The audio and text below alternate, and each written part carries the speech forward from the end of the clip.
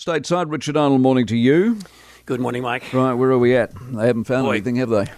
They haven't, and it's not only a race against time looking for this submersible near the Titanic wreck.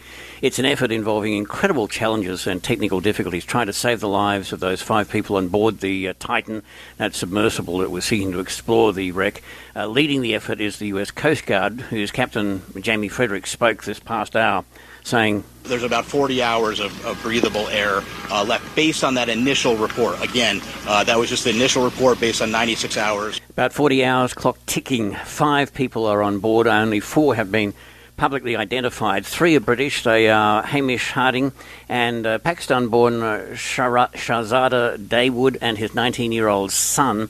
Also on board is a French Titaniac, as they call these folks, who are just obsessed with the sunken ocean liner Titanic, which of course hit the iceberg on its maiden voyage back in 1912, with about 1,500 people losing their lives at that point. That Frenchman is Paul-Henri Nargeolet, who runs the US company which owns salvage rights for the Titanic wreck and runs a lot of the exhibitions of its artefacts around the world. So what a strange twist of fate this is, Titanic 2.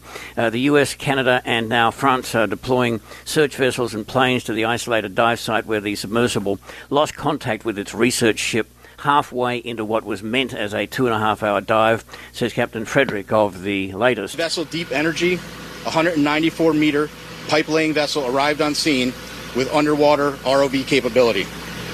They have rendezvoused with the vessel Polar Prince and commenced an ROV dive at the last known of the position of the Titan and the approximate position of the Titanic wreck. That operation is currently ongoing. But with no sign yet, as you say. The cost of a ticket, by the way, a seat on this sub was up to $250,000 US, $400,000 New Zealand. David Pogue, who might be known to some as a tech writer for the New York Times and then latterly reporter for CBS, went on this thing a couple of years ago and said the conditions in the sub were tight. It is built of thick carbon fibre and capped with titanium, and it needs to be. We still don't know if the Titan is at the surface or underwater.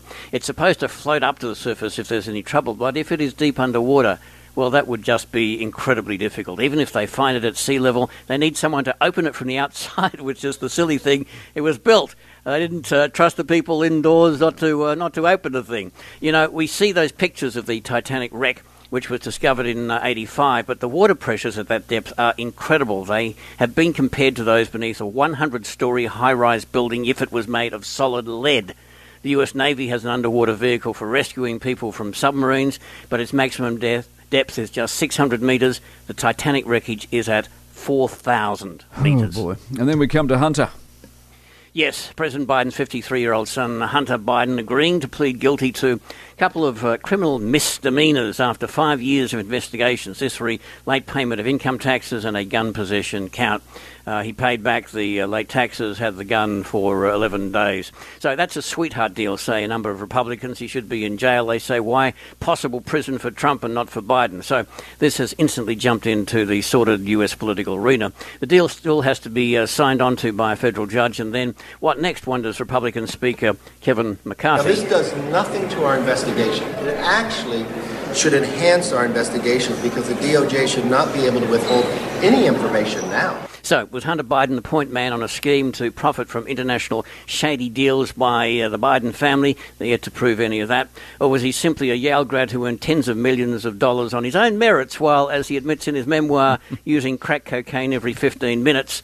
No doubt the Biden name helped in some respect. For more from the Mike Hosking Breakfast, listen live to News Talk ZB from 6 a.m. weekdays or follow the podcast on iHeartRadio.